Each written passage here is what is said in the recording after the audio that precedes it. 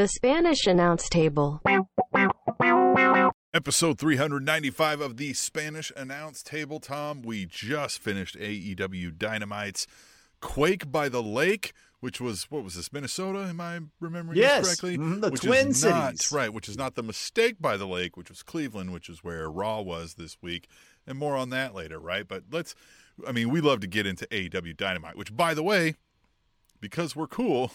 And love you, Justin. We are. Justin Summers, great friend of the show. Check out his TikToks and his podcast. But because we love AEW Dynamite and AEW so much, we decided, also because we're ballers, that we're going to go to All Out this year. So I'm super excited for that. Hit us up. I think we got tickets to all three events. Now, if we go to all three, we'll see.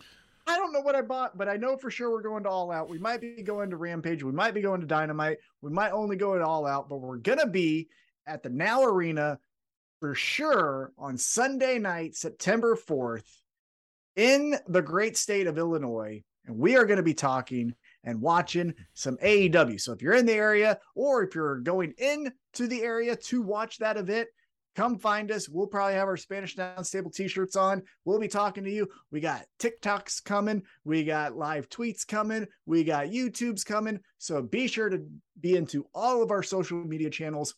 And it is going to be such a great time. I am so excited, especially after the ending of this AEW Dynamite episode and what could be foreshadowing the main event for All Out. But we'll get to that in due time. Tim, like you said, we just got done with AEW Dynamite. You want to talk about it? I do want to talk about it. Sorry, I was checking on the live streams over here. And speaking of the live streams, that's YouTube, Twitch, and Twitter simul streaming. Maybe not on the Twitter right now. That's what I was checking out. That's why I was a little preoccupied. But you know what? Hey, even Babe Ruth struck who the hell out. watches the Twitter live stream anyway? Watches on the YouTube and Twitch. Oh, yeah. I'm telling you what, Tim. Everyone's watching us on the Twitter and YouTube stream. We are on the road to 100,000. Now, what that exact number is, you don't need to know, but we are on the road to 100,000 live streamers, live people interacting with us, and we're excited about that. But let's talk about AEW Dynamite Quake by the Lake. And it kicked off with the coffin match. Huh? Yeah, starting off with the spooky stuff. I love it. Brody King taking on Darby Allin.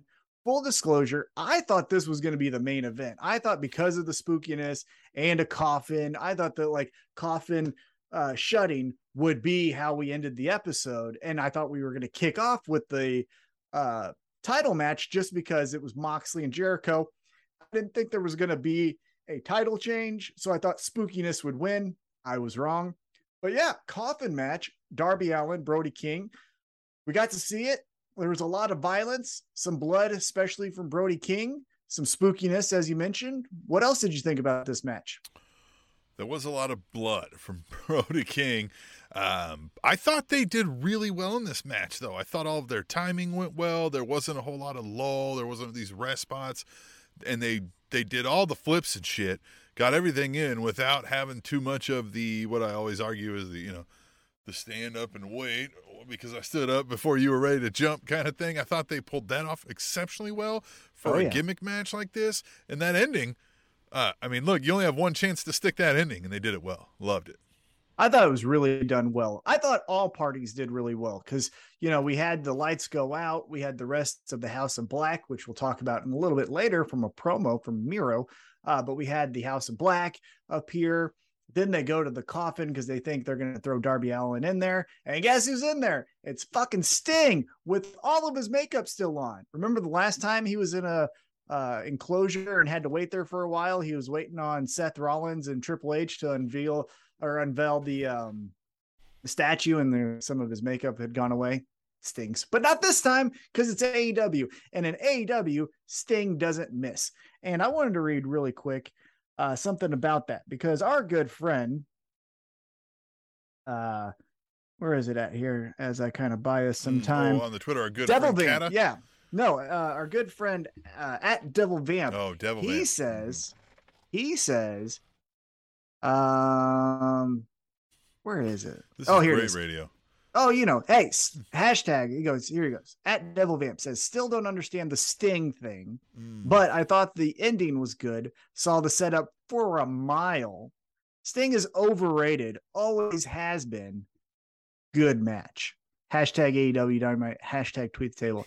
And Devil Vamp, you're wrong.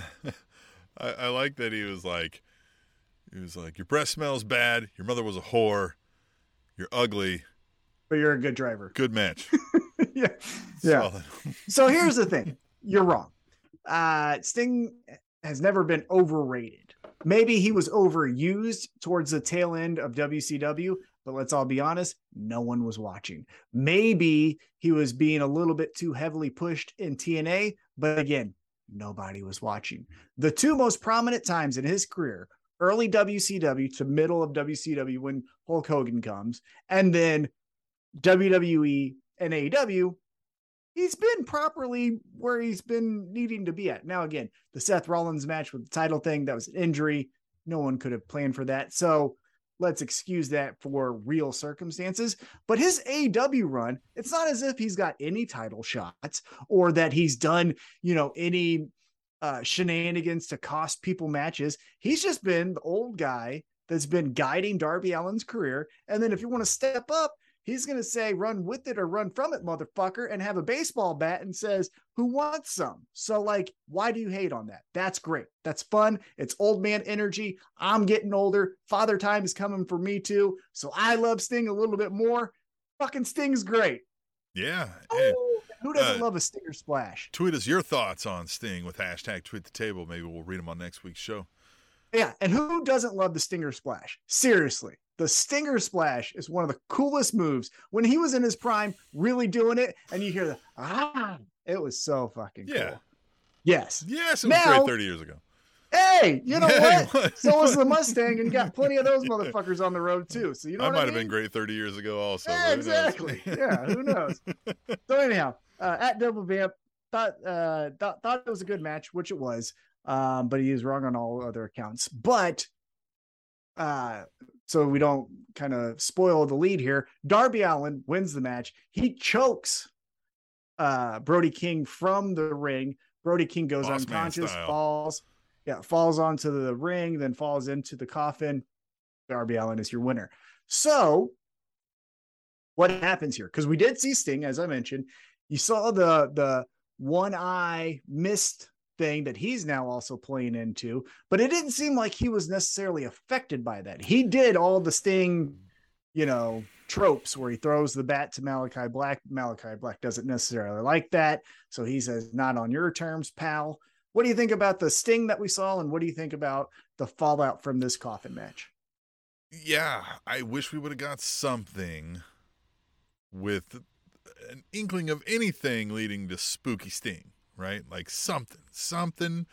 I wouldn't mind Sting being a heel oracle for the House of Black, right? Like give us something cool, and we have time to get there. You know what I mean? And if anybody's kind of thing, right? If anybody, it takes a little longer to affect. I mean, you're gonna say Sting, sure, fine, whatever, right? Like, okay, right.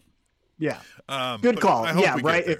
If anyone on the AEW roster could maybe withstand spookiness, it's the guy who's seen, the dungeon and all other types of spooky characters in WCW, Vampiro, all those likes. So yeah, he might say I can withhold for another 2 months, but then the power's too much. He stands with the House of Black. Yeah. Right? Yeah, we'll see. Yeah. Check out the YouTube chat, by the way, though. Theo75 did remind us, he said Father Time is coming for T-Mac by clipping the back of his knees. So watch out for that one. I don't have any knees. They're filled with arthritis. Already been clipped. Yeah. Yeah, boy. And Katie First Lady. Go ahead. I got no MCLs. Ha ha ha. Yeah. So yeah, what's Father Time gonna do? Katie First Lady says Happy Punk is back. First time in a long while. I'm enjoying both WWE and AEW. I hope to keep it going, or I hope to keep loving it, each week. Both need to keep bringing their best. And yeah, we're going to get into that Punk return in a little bit. Crazy time. Yeah, we're going to go in chronological order, but we encourage you all to hop in the chats, Twitch, YouTube, Twitter. Get on it. Oh, and you can listen to the podcast too. But you'll wish you were with us live. Oh, it's more fun when you're with us live. Yeah. Let's get back to... We're better in person. I mean, honestly. Really. Let's get back to AEW Dynamite here. So backstage, we get dueling promos. Jon Moxley essentially just says, Jericho, I'm going to kick your ass. Now, one thing that foreshadowed, potentially now looking back, hindsight's 2020, is that Jon Moxley said, I'm tired of calling this belt the interim championship.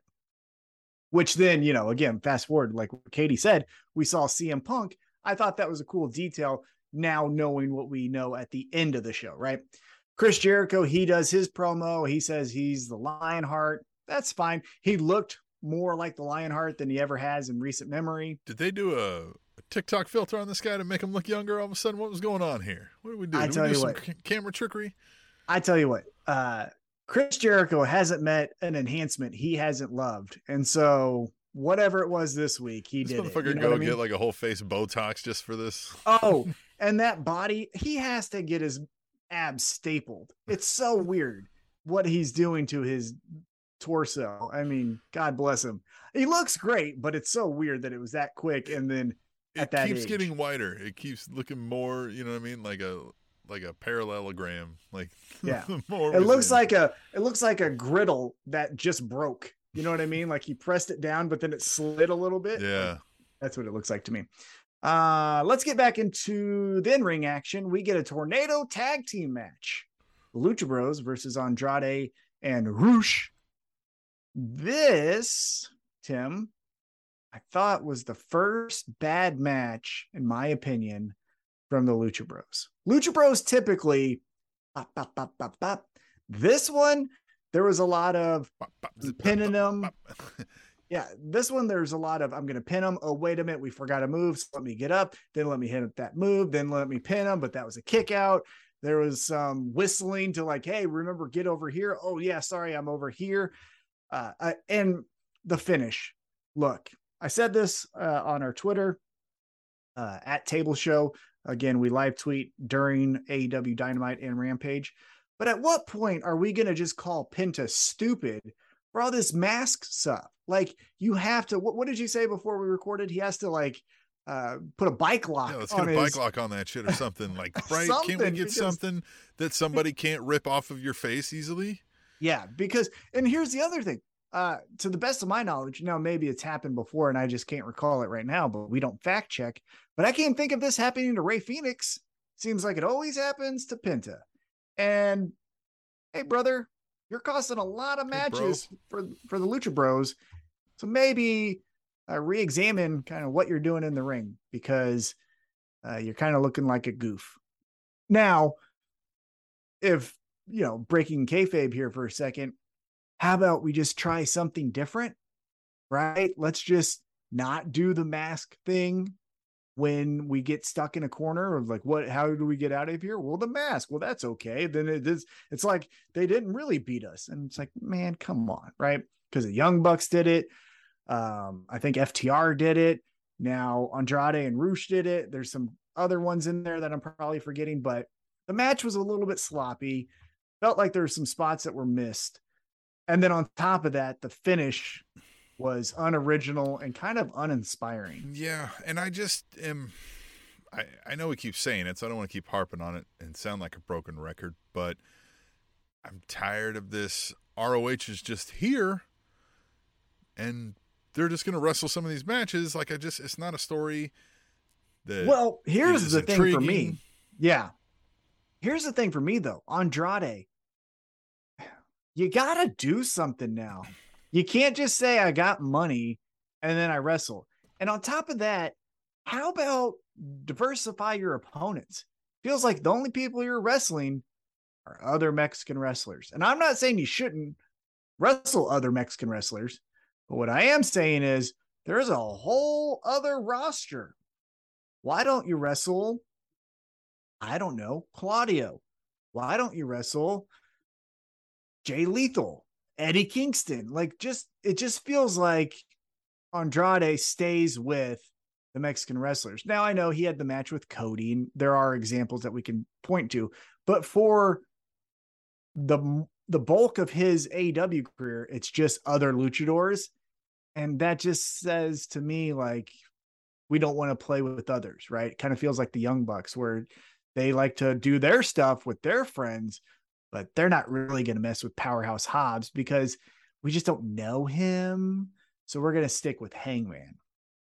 Speaking of, the next segment, we go backstage. Young Bucks are saying, hey, Cutler, film this because you're going to love it. We're going to get this documented for the world.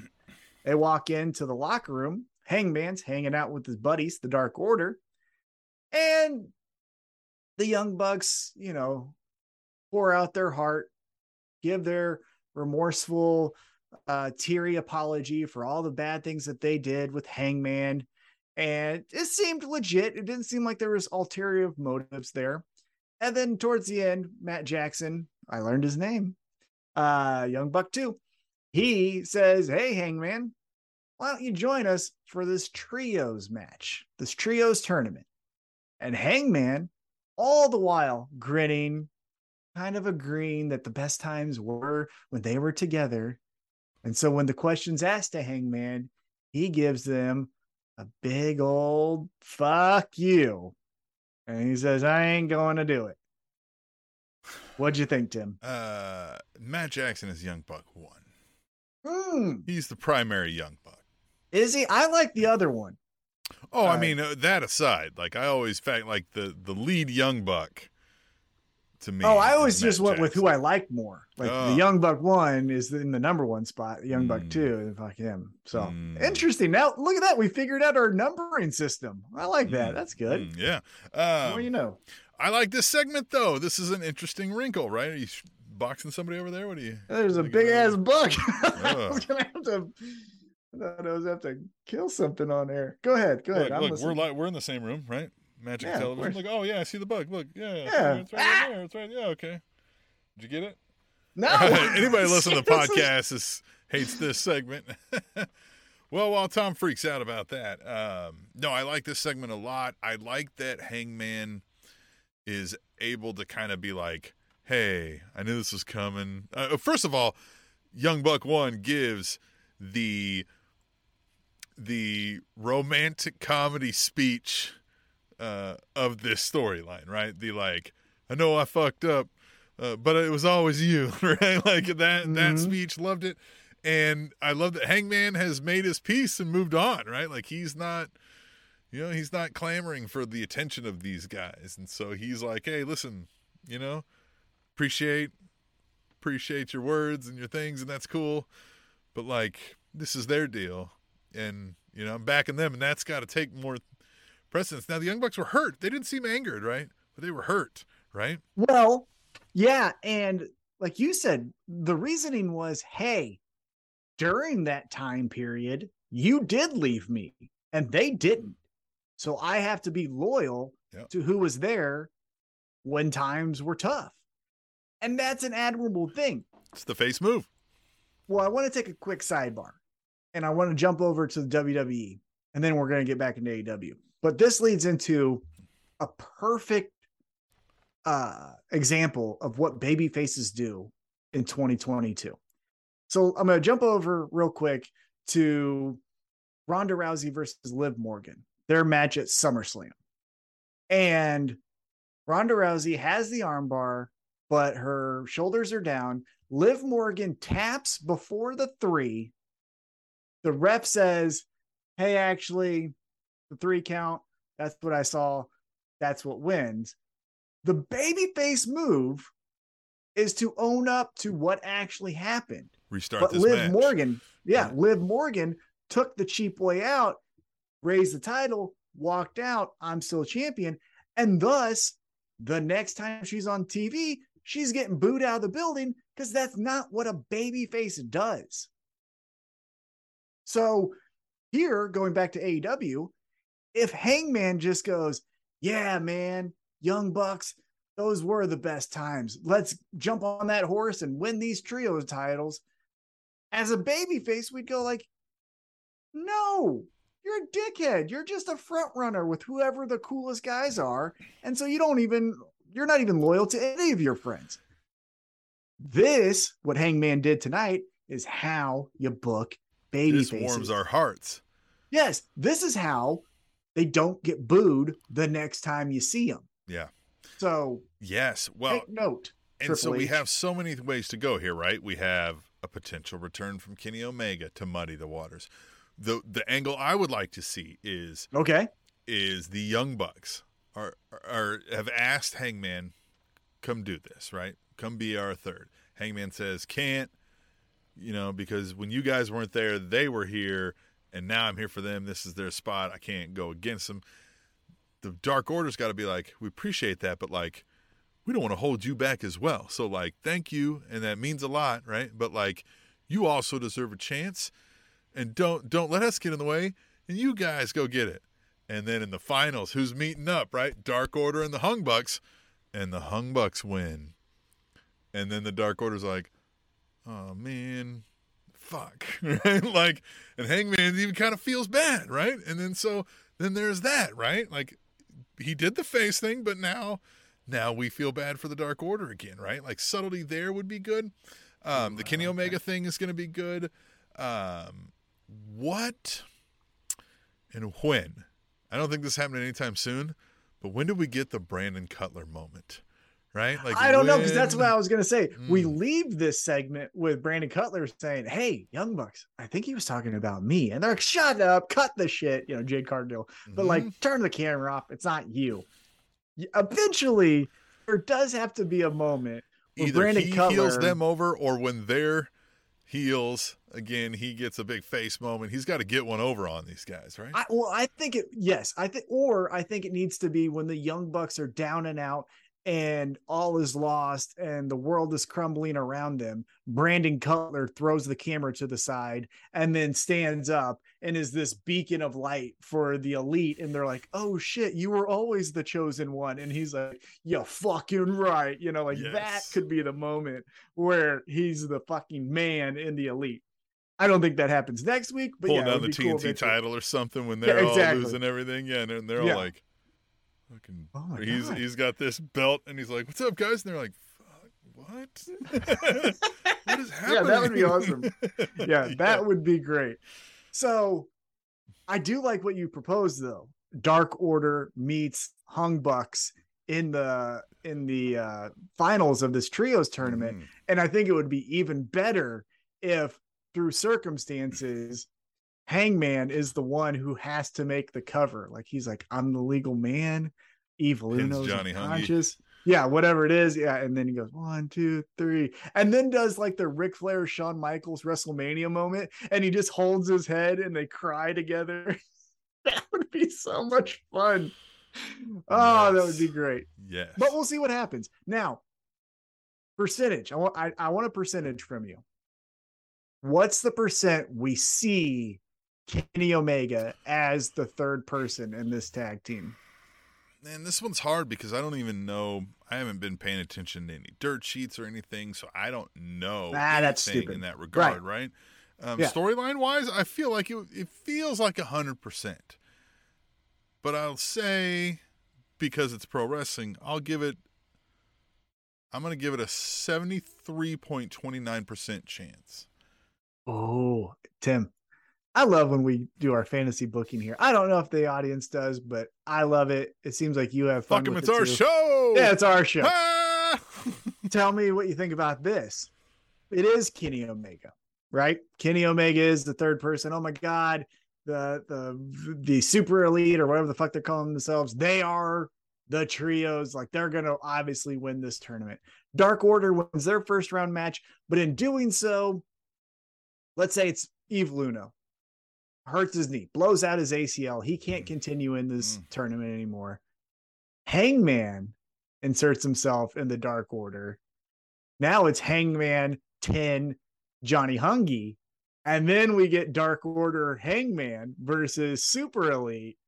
Then we get some fun under layers. You can peel this onion back 15 times. They profess their like sorrowing words of bro love to the Hangman, and now here's Kenny Omega, who's probably still like, fuck that guy. Exactly. Yeah, that guy sucks. And guess what? Oh, and here's the thing that would be even more fun. Oh God, this is when storytelling's fun because you never know where it can go, and there's so many possibilities that I love them all. Here's the other thing: Kenny Omega does show up. They win their first round match, but they take a couple weeks to do their second round match, right? Kenny Omega says, "Hey, prove your allegiance to me, motherfuckers. You guys screwed me over in that title match. Go tell Hangman he's a piece of shit." Like, he's making them be heels to where he's bullying them around because it's like, no, I did watch that match while I was recovering, and I saw you guys not stand up for me. So now you stand up against him for me. And they're like, oh shit, right? That would be fun. The other fun get in their heads, right? Like, yeah, look, he already left you. If you want any friends, you come with the guy who makes like, you the most only money. guy who's giving you a friendship line here. Yeah. Now, here's the other thing, though. Possibility that next week, Young Bucks, well, we couldn't find a tag partner. We couldn't find a tag partner. So, they're going. Towards the end, Hangman does run down, gets on that apron, gets the tag, does the buckshot lariat. They all hug. And then he looks to the Dark Order and he's like, I'm sorry. Huh? What happens there? You like that too. I like that too. Yeah, anything that would continue this like ever flowing. Well, who's friends with who, man? You my friend or you their friend? Are you my friend or you their friend? It's so high school, but that's why it so works. Right? Yes, exactly. Yeah, more high school drama in pro wrestling is entertaining because let's all be honest with ourselves. In high school, if it wasn't you, that drama was entertaining. Mm-hmm. So like, have it in pro wrestling. I think it's great. All right, let's get back on track. Next up, we had a squash match. Luchasaurus, one-way traffic, just runs through Anthony Henry, which good to see friend of the show, JD Drake, outside in the corner for Anthony Henry. But this last could have mentioned his fucking name, though. Put some respect on that name. I know. And, again, who's friends with who's? I thought JD Drake was in the Hunks, the Vax Wax and Hot Boy Summer. Is that a thing anymore? The Wingmen. That's who I'm talking about. I don't know. I hope so. God, that was so I loved good. them. Loved the Wingman. Pinky's up. Yeah, pinky's up. Yeah, Luchasaurus. Still coming out to the heel music, the heel attire, and the heel moveset. Something's not smelling right here. He gave us a little bit, though, because Jungle Boy runs backstage to get at Christian, because Christian's, again, just saying, like, ha, ha, ha, I can kick your ass. Jungle Boy goes, all the security is holding back Jungle Boy. Luchasaurus gets in there, and it's just like destruction. Now, again, we don't know why, but he does help Jungle Boy. So we'll see where this goes. I'm interested. Yeah, I don't believe that all of a sudden, like Luchasaurus was just faking Christian. Now he's all face again. Always was face. It was all a ruse, but yet now he's going to wear the black. Now he's going to have the sinister moves. Now he's going to look like he's ready to eat people's fucking necks. So, like, I don't. Right. Yeah, there's still something coming here. Something's coming. Another thing that has some intrigue to it, we get a backstage promo from Miro. Miro is talking about how he went to hell and it was empty because all the demons are here. Oh. Yes. And then Julia Hart walks up and touches his face, and he's like, only one woman does it, and that's not you.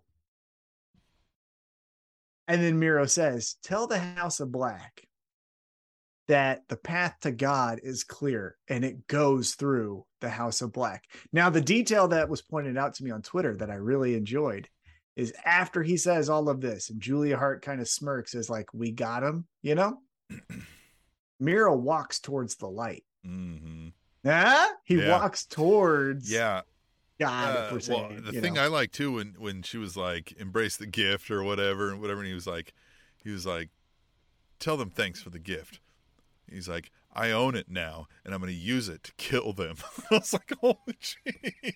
Well, he calls them pagans, I think, right? Yes. He said, tell your pagans mm-hmm. that I accept their gift. So it's obvious that, like, this is a ends justify the means to him. He is just saying, I need to get to that. So I guess, somewhat to what Hangman did with the Dark Order, we thought, where it's, I need to get to the championship. So I guess I'll befriend these dorks in a little bit more sinister way. Miro saying, to get to God, I got to just pal around with these fucking idiots. And so let me get to that person. But again, he walked towards the light, which makes me think maybe there's a babyface turn down the road. Yeah. I don't know.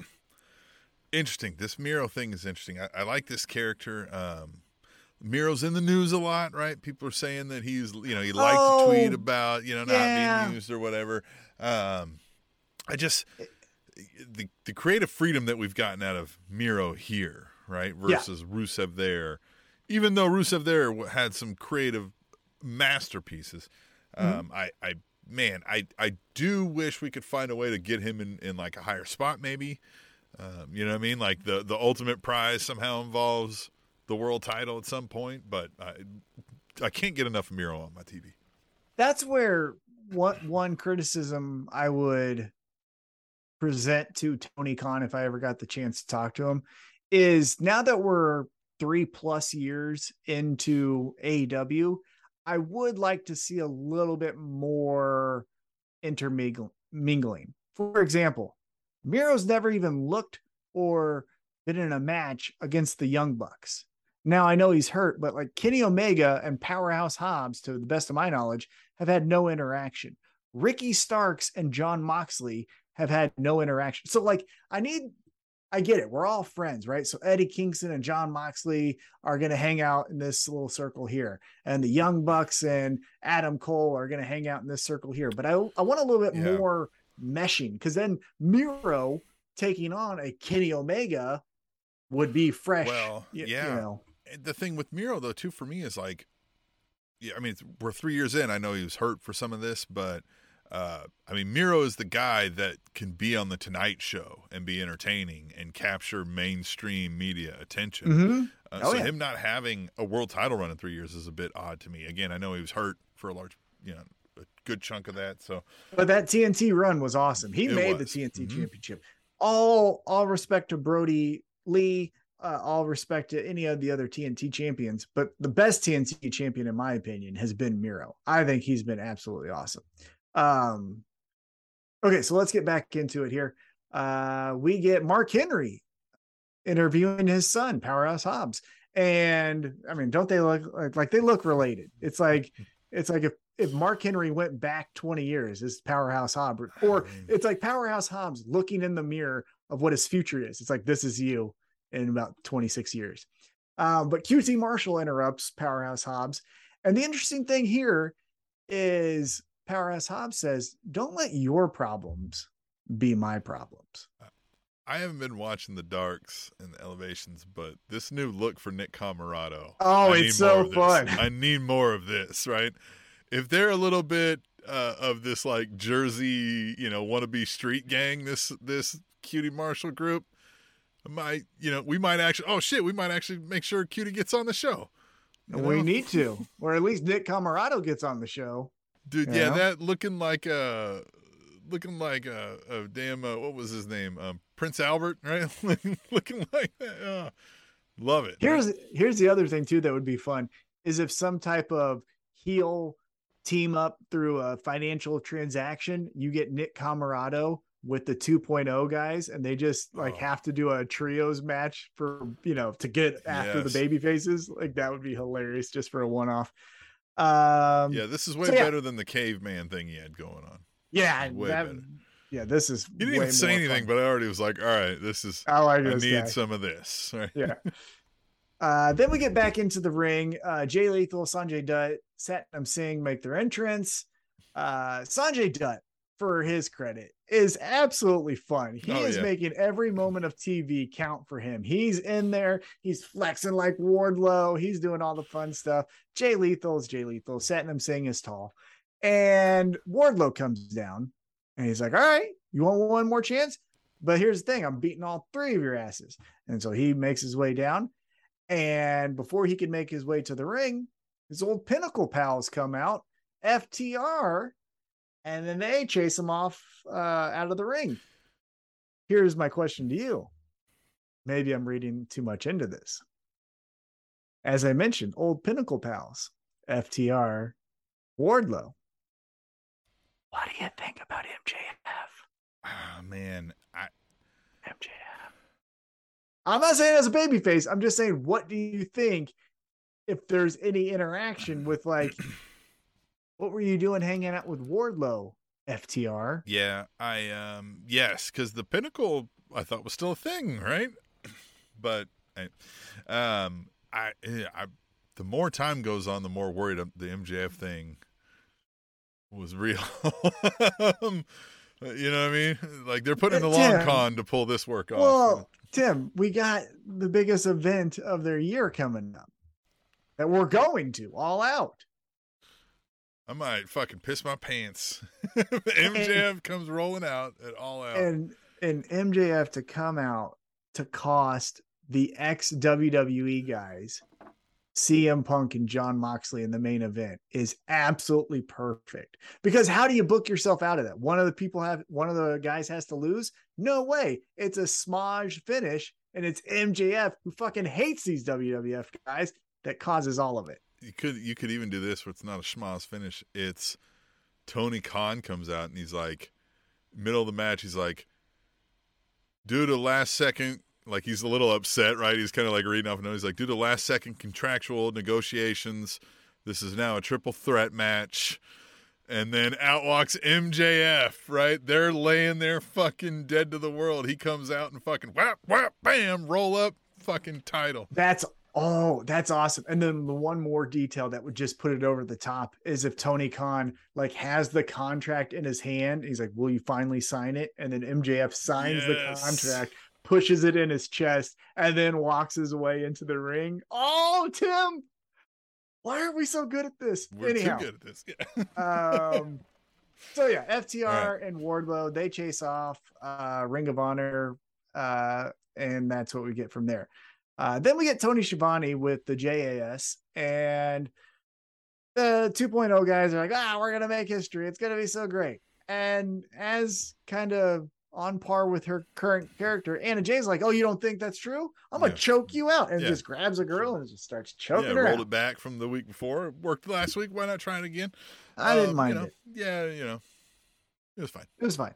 Yeah. Let's get back into the ring here. Ricky Starks takes on Aaron Solo. Pretty quick match. Starks gets the victory.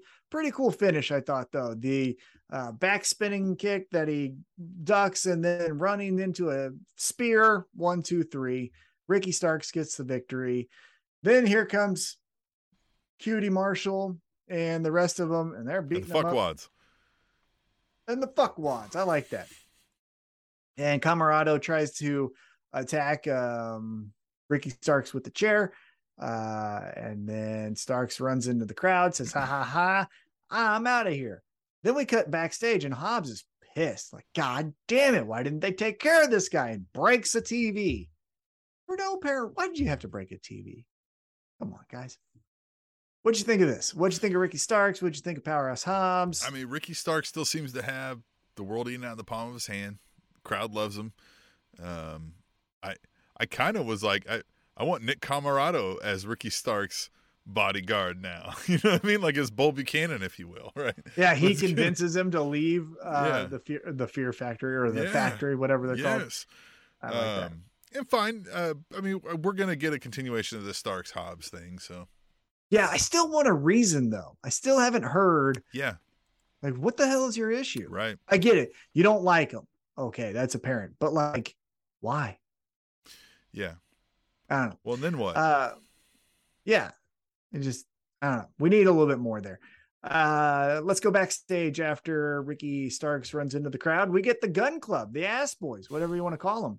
And Billy is like, you assholes. One thing that I loved about this is he's like, how did you ruin the only match I've made famous? Yeah. Yeah.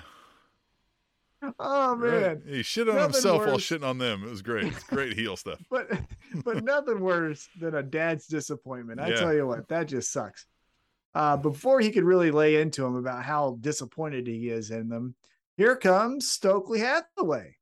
Stokely Hathaway's like, hey, Grandpa Ass, you got some insure over in catering. some Why don't you balls go on over him. there? Yeah. And This hands him man the was card. 2.5 times the size of Stokely Hathaway, and he's just Stokely like, "Yeah, Hathaway you're knows old. what's Go up. fucking." Yeah, he knows what's up. Yeah. You know? But then Stokely Hathaway hands a card to the Ass Boys. Billy grabs it and says, no. And before again he could get right back into it, Danhausen shows up, which you saw, it looked like Billy Gunn got excited, like, hey, this fucking dork, you know. And Danhausen says, hey, it's gonna be him and the beard guy on Rampage. And so it's Beerhausen. It's gonna be Danhausen and Eric Redbeard taking on the Ass Boys. What do you think of this? What do you like about this? I think I think the Ass Boys are ready to make the change and become like a featured tag team fighting for stuff. I think it's time to pull that trigger and let's call them the Ass Boys. Like, go through your whatever coming of age moment you're going to have there, whether it's fucking giving your daddy the fucking nut punch, healing over on him and fucking getting heel heat and calling yourselves the Ass Boys, or just leaning into it and going full like crowds into it, we're the Ass Boys. Like, pick one and let's roll with it. Well, Tim, let's revisit our episode from last week, our conversation we had when we talked about Stokely Hathaway going through and handing out the cards and assembling this roster of kind of hodgepodge wrestlers here. And we got Lee Moriarty. Then we got Ethan Page. I thought there was room for one person. You made the comment, hey, there's room, it looks like, for two people there. Is it the Gun Club? Could be. Then you get the Gun Club. You get the Gun Club, Ethan Page, Lee Moriarty, and then I guess still by proxy, Jade Cargill.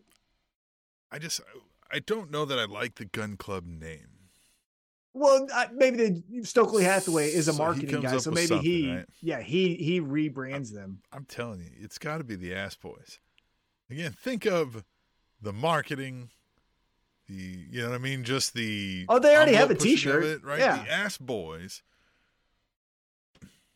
Think of like the jokes a guy like Fallon's gonna do if you. Well, I think they're contractually tied to the WWE, aren't they? With right. The NBC thing, yeah. But you get what I mean, right? Like, right.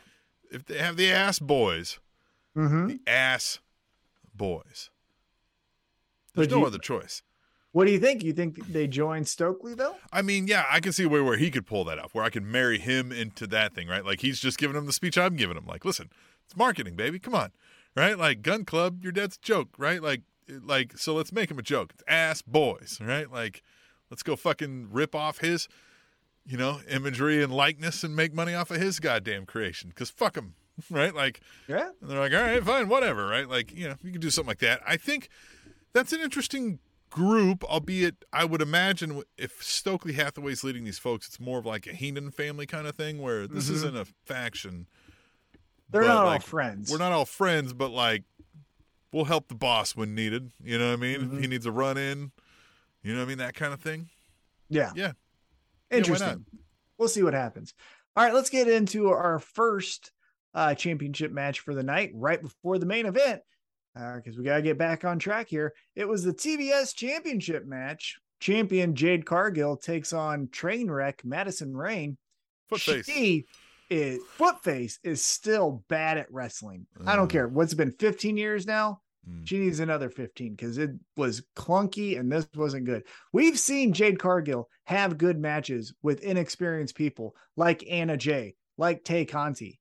And so for Madison Rayne to have 15 years and this be as clunky and as ugly and as stalled out as it was, and I'm not even a moves guy, right? Like, I don't care. You can throw right hands all the time and I'm fine with it. Eddie Kingston doesn't necessarily do swantons off the top rope and he's my favorite wrestler. So it's like, I'm not needing a lot here, but there was so much start, stop, hold, talking to each other, and it was just miserable. And she's the coach. Footface is the coach of this division. That is not a good sign. But Jade Cargill gets the win. So, what'd you think of the TBS Championship match? I think some of the same things, right? It was clunky. It's whatever. Yeah, I'm hoping Madison Rayne is going to lean heavier on the promo classes, maybe, for these folks, than the in-ring stuff. I don't know. What character does she have though? Did you see her walk to the ring? Yeah. She had a tiara and then Yeah. a skirt. Yeah, I mean, Is she a I think she was princess? serviceable in her character work, though, in her Impact Wrestling days. You know what I mean? Like, Look think at it's this, Tim. Look at this, Tim. yeah. Look, I was not excited when I saw the news of like, oh, this is going to fix everything. So I was Yeah. actually thinking, okay, I don't know what she can do as a coach. Maybe her character, she was handcuffed because Impact maybe says you have to do A, B, and C, and she didn't like that. But her first impression in AEW, not a fan. And again, as a coach, you got a better one already. Her name's Serena Deeb. Make her the coach. We don't need Footface out here being your coach because she can't wrestle that well. Sorry. Actually, I'm not sorry. I mean it. if I would have told Afterwards- you 9 years ago when we had our infamous, you didn't recognize the name Madison Rain moment, that we would 9 years later still be talking about this I person. Worst. It's the worst. Why? You can't get curse of away the- from Madison Rain. It's a curse of the Spanish announce table. So after the match, though, Kiera Hogan and Jade Cargill, they're putting the boots to old Footface here. And out of the crowd or from wherever comes Athena and another character. Her wrestling, I will say, is not bad. I do like Athena's matches, and her finisher is badass. It's one of the best finishers visually in all of pro wrestling, man or woman. I think it's awesome. But I've told you this once, and I'll tell it to you again. I don't know what her character is. She seems to be a third of 10 different things. And just like in football, if you got 2 quarterbacks, you got none. If you got 10 different types of, well, she's a goddess, but then she's a fallen angel, but then she's a bratty, snapping black girl, but then she's kind of a white girl mall type. It's like, I don't know what the fuck you are. Yeah, I think we might have made this correlation before, but I feel the same when I watch Sasha Banks with Athena, is that it feels like a cosplayer playing a wrestler, right? Yes, and Barry, that's 100% spot And on. that's not to say, like, again, wrestling is fine, right? Like, better than average. Yep. Not to say that. It's just that, like, that's the feel of the character I get. The, like, it almost feels like a real life Bailey, right? Where it's like, in one moment, it's like, I'm just so happy to be here, but like, oh, I'm supposed to, it's camera now, I need to turn it on. And I don't know. It's always just not attached to me. I agree. Mm-hmm. So we get backstage. Tony Storm, Thunder Rosa, they're with Tony Schiavone. We find out Tony Storm is back to being the number 1 contender because Chris Statlander's hurt.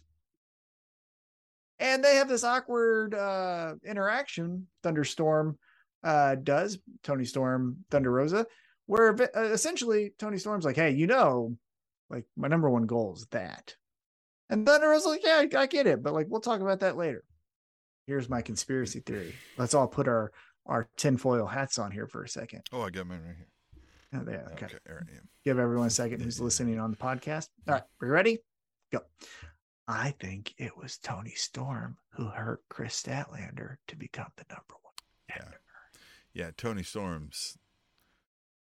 This is the beer money moment, right? Right? As you recall, they lost the match because Tony Storm booty bombed her in the face accidentally. Maybe it wasn't an accident. I'm just saying. I like That'd it. be fun. Yep. It would be fun. Now let's get to the main event for the AEW Interim World Championship. It is champion Jon Moxley taking on Chris Jericho's version of Lionheart in this match. Whatever. Painmaker. I didn't get this. Side note. I didn't get this. Lionheart was supposed to be the, hey, everyone, I can do it by doing moonsaults and arm drags. And the first thing he does is flips off Jon Moxley. I'm not the biggest Chris Jericho fan, but I have followed his career for 30 plus years. I never have recalled Lionheart Chris Jericho flipping off anyone or ripping earrings out of people's heads. So I don't know, like, this was just name only. as far as Chris Jericho wrestling as someone. Right. It's like if you were playing 2K and you selected the outfit for 2K, of Lionheart, but like the moveset of the Painmaker, right? Yeah. Like you said, and made this weird Chris Jericho amalgamation. I tell you what, Tim, AEW video games coming out soon. Mm-hmm. I would not be shocked if that is an option you have where like if you choose Chris Jericho, skins. Yeah, you could go Painmaker, Bubbly, what's the little bit of the Bubbly, yep. Lionheart, all this stuff, I wouldn't be shocked. That'd be something that probably happen. So this is again, knockdown, drag out fight. We get one, some 1-2s to the face. We get a earring pulled out of someone's head. We get blood because Jon Moxley has to do it now in every match. And we get Jon Moxley winning with a rear naked choke. He captures the far arm for Chris Jericho. Good technique by Jon Moxley. Side note on there. And Jon Moxley gets the win. Chris Jericho taps out. Immediately after the match, though, Jericho's goons come out. They're kicking Moxley. BCC comes out. They're kicking Jericho's goons.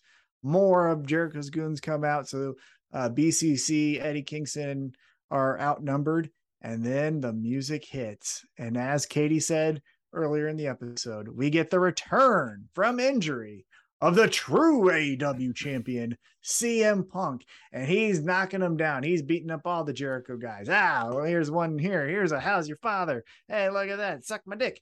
And then here's you go outside the ring. And then we get the stare down between Jon Moxley and CM Punk. And we think it's just going to be cordial. But that ain't Jon Moxley's style. He gives him a middle finger and a shoulder check and walks out of the ring. Tim, the return of CM Punk. Your comments. I'm excited for how this is going to play out, right? I mean, I still feel like we're going to get CM Punk's run, right? So I think he's going to win this feud, but it'll be an interesting storyline going into All Out. I'm sure this is where we're getting this, right? And I'm excited to see it live. I'm excited to see MJF come in and crash the party. Yeah,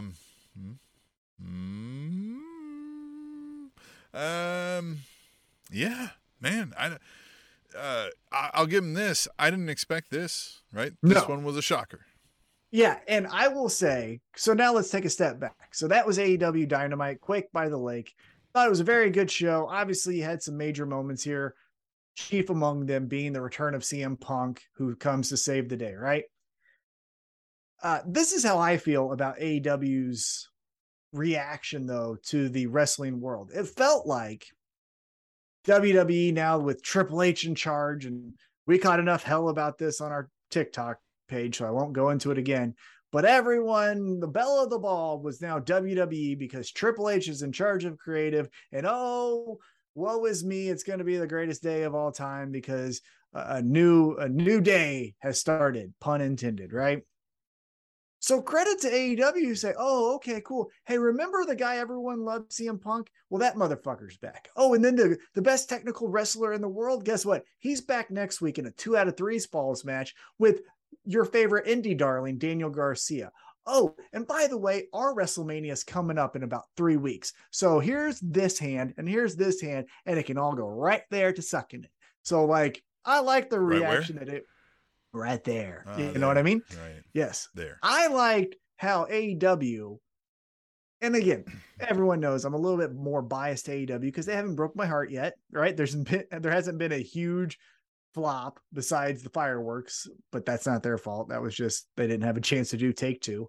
And so I'm a little bit more biased to AEW, but I liked how they didn't just go, well, I guess WWE's winning for this month. We'll just kind of cower away and lick our wounds and come back at it in the next quarter. Like, no, we're going at it right now. You want the Dexter Loomis? Is that your cool thing? Here's CM Punk. Oh, you got Karrion Kross? We got Bryan Danielson. And I was like, okay. Yeah. Yeah, I'm excited. And speaking of that WWE thing, I mean, you hit the highlights there, but we are in now, week 1.5, week 2 of the Triple H is in charge. So we're seeing some of the band get back together, right? We get the Karrion Kross shows up. We get word is Johnny Gargano's been on the phone, right? Ciampa's getting main event time, or maybe not main event time, but he's getting main roster TV time. We get the Dexter Lumis thing, right? Yeah. Quick side note though, shout out to Tommaso Ciampa in his United States Championship match against Bobby Lashley, walking out in the Harley Race robe. We're Kansas City. If you don't know, we love Harley Race. This is a Harley Race appreciation podcast. And so we appreciate Tommaso Ciampa giving a tip of the cap to old Harley Race. So shout out for him for at least doing that part. He did lose, but still, it was awesome to see that. Harley Race Appreciation Podcast. That's what this is, boy. Yeah, you got something to say? I'm going to hit you with the left hand. And if you're still standing up, I'm going to walk behind you and see what's holding you up. Quote Harley Race. One of the best quotes of all time. So yeah, let's talk about this. So now WWE. Karrion Kross. This is so Ron Funches, not to plug another podcast, but Ron Funches now does a pro wrestling podcast called One Fall. Yeah, he's done it for 2 weeks. Does it on Spotify Green Room. He takes calls. You can talk to him. I've talked to him 2 weeks in a row. We're friends. He's coming into town this weekend. We're going to hang out. No big deal. But he asked me my comments on Karrion Kross, and I said it there and I'll say it here. To me, the most infamous moment from Karrion Kross's NXT career was not winning the title or not beating all of them in a elimination match or whatever. It was Adam Cole eviscerating Karrion Kross and saying, like, you know why they're watching? It's because of me, not because of you. They like you. The crowd wants me. And like Karrion Kross had nothing to say. He just stood there and took it. He was like, I guess you're right. And so that's the most memorable moment to me of Karrion Kross. Yeah. And then now he's on the main roster wearing a biker jacket. And tell me the difference besides a girlfriend. I want anyone. Hashtag tweet the table. If you're on TikTok, we'll clip this, comment down below. Tell me the difference between Karrion Kross and Damian Priest. There isn't. There isn't. And I don't. Yeah. I look, it's not our style to be spooky-ish, right? You and I personally, it's not our thing. Yeah. But I also just think like he's not pulling it off that great. I think he's a bit overacting, which again, it's pro wrestling, so that feels weird. Well, I think she's overacting. She is as well. Yes. And so I've never gotten into it. I know like he attacked Drew McIntyre, but did you see the Drew McIntyre tweet where he's like, did I just get jumped by a guy that when I last saw wearing bondage and a helmet? It's like, I've had worse, or he's like, I've had better days. Yeah, exactly. And that's the other thing too, is he comes back and hair or no hair, that's besides the point. Yeah. But he comes back in a jacket and a t-shirt. And so again, my mind goes to Damian Priest when we couldn't find out what he was. Was he hanging out with chicks in the back of a car after winning the US title? Or was he doing the bow and arrow and the lights go out and he's spooky Damian Priest, right? So same thing with Karrion Kross. And here's the second thing I'll say about Triple H leading creative. I liked 100% the storytelling in this Monday Night Raw with the car crash, ambulance at the very end. It's Dexter Lumis. I think Dexter Lumis is kind of one note. And after you play that one note, I'm tired of it. But still, the episode of Monday Night Raw of his story was great. Well, the unique of this storytelling aspect that we haven't got with WWE for the last 40 years is there was subtlety in this one. It wasn't like, what is the car crash? What is that behind going? Like, the ping you on the head with it, like, make sure you look at this, make sure you look at this, make sure you look at this, make sure you look at this. That seemed to be missing from this, at least this particular storyline that they were telling. So I loved it, and I thought it was great. A 10 out of 10 for that specific story. But this has been my concern ever since they said Triple H was going to be in charge of creative. And I told you this, I think, off air, but I'll say it on the podcast now. Triple H does amazing storytelling when he was in NXT. But he had the benefit of, hey, I told the story of Kevin Owens. I told the story of Finn Balor. And now they can graduate to the main roster. And right behind him, I'm going to bring up Johnny Gargano and Tommaso Ciampa, right? Like that's what he would do. He would tell that one story for as long as it took, and then push them to the main roster, and then immediately bring in the next one ready-made because they were in the mid-card. And it was awesome, and takeovers were great. 100% we all love this. Now it's a different story. After you tell that one great story from Damian Priest or whoever that person is, what's your next story for him? Because you can't just move them up to the main roster.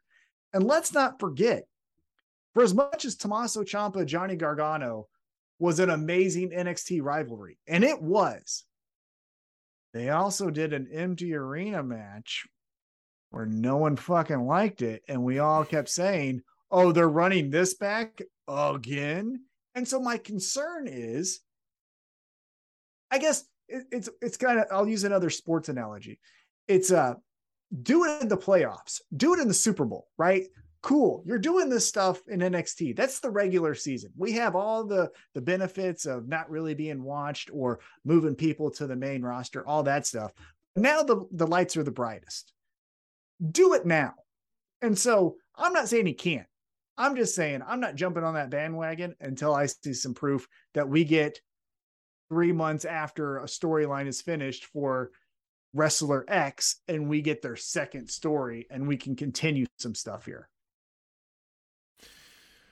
Yeah, I mean, I feel the same way with the whole Triple H scenario. It's like, yes, there's some changes, but there's only so much I think you can change given some of the parameters. Like you're saying, this is the longest running show in Broadway, and you're going to have to use that same character 15 more times.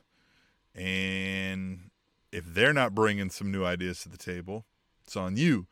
And it's hard to be good every time you spit out an idea. So I think that by nature, we're going to get some of the same characteristics of like, oh, they're running the same thing back again because, I mean, you try it, right? Like, so it's hard. I get it. Yeah, I get it. Yeah. And I just, yes, we've sprinkled some differences. We've got, 5 to 7 people back now, and right, like subtlety, right? So, I'm willing to give it time. I'm checking it out more now, right? And we'll see how it goes. But I don't have the highest of hopes, but I'm like, there's some mild improvement here. Yes, I will say, like, it is more enjoyable now to watch an episode of Monday Night Raw than it was 6 months ago when I stopped watching, right? When I stopped watching that episode compared to the episode I watched on Monday, it was a more enjoyable experience. I guess I would just like to tell everyone to just like calm. You can calm down. Again, you can get excited about storylines, right? Like we did with the Young Bucks and Hangman and this trios tournament and all that stuff. But that's in the moment. What's going to happen? All this is fun. In no way, though, are we going to be like, you know what the greatest thing of the year is going to be? This trios tournament. This is easily going to be the greatest thing of the year. Look what they just did there. They just told subtlety with Hangman and the Young Bucks. We said, oh, this could be fun. This is going to be interesting. But let's go back to a tried and true phrase here at Spanish Announce Table. We were positive and patient. And that's what I would coach all of the IWC to be with Triple H. As it seems great, he is doing some different things that have been enjoyable. But let's just be positive and patient before we crown Triple H as the greatest mind in pro wrestling. That's all. I can't think of a better way to end it. Everybody just needs to be positive and patient. The Spanish Announce Table.